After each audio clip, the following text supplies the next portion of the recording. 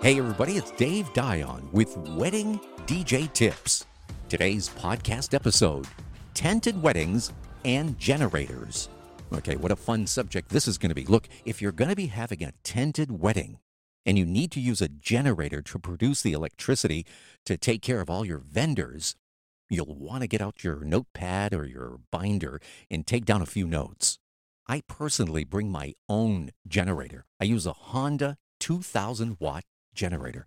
It's nice and quiet, just like a Honda car.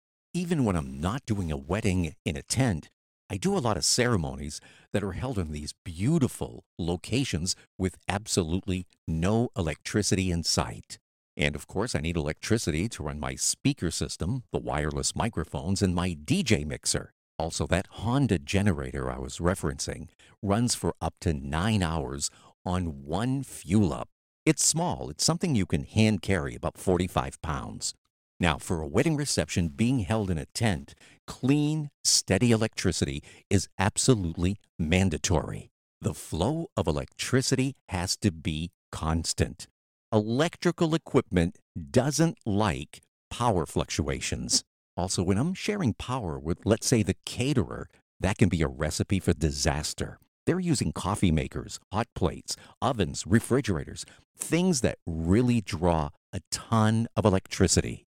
So during your planning and preparing, especially logistics, make sure your vendors have sufficient power and be extra sure that the generator you get has at least 7,500 watts, preferably more.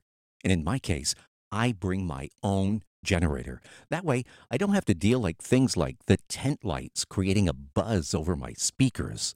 So if you need to commit to using a generator, be sure to ask your vendors how much power they'll need. The very last thing any wedding vendor needs is a problem with electricity on the big day. It's one of those vital things you'll need to invest in. Okay, that's my take on generators providing electricity. You've been listening to Wedding DJ Tips, and I'm Dave Dion.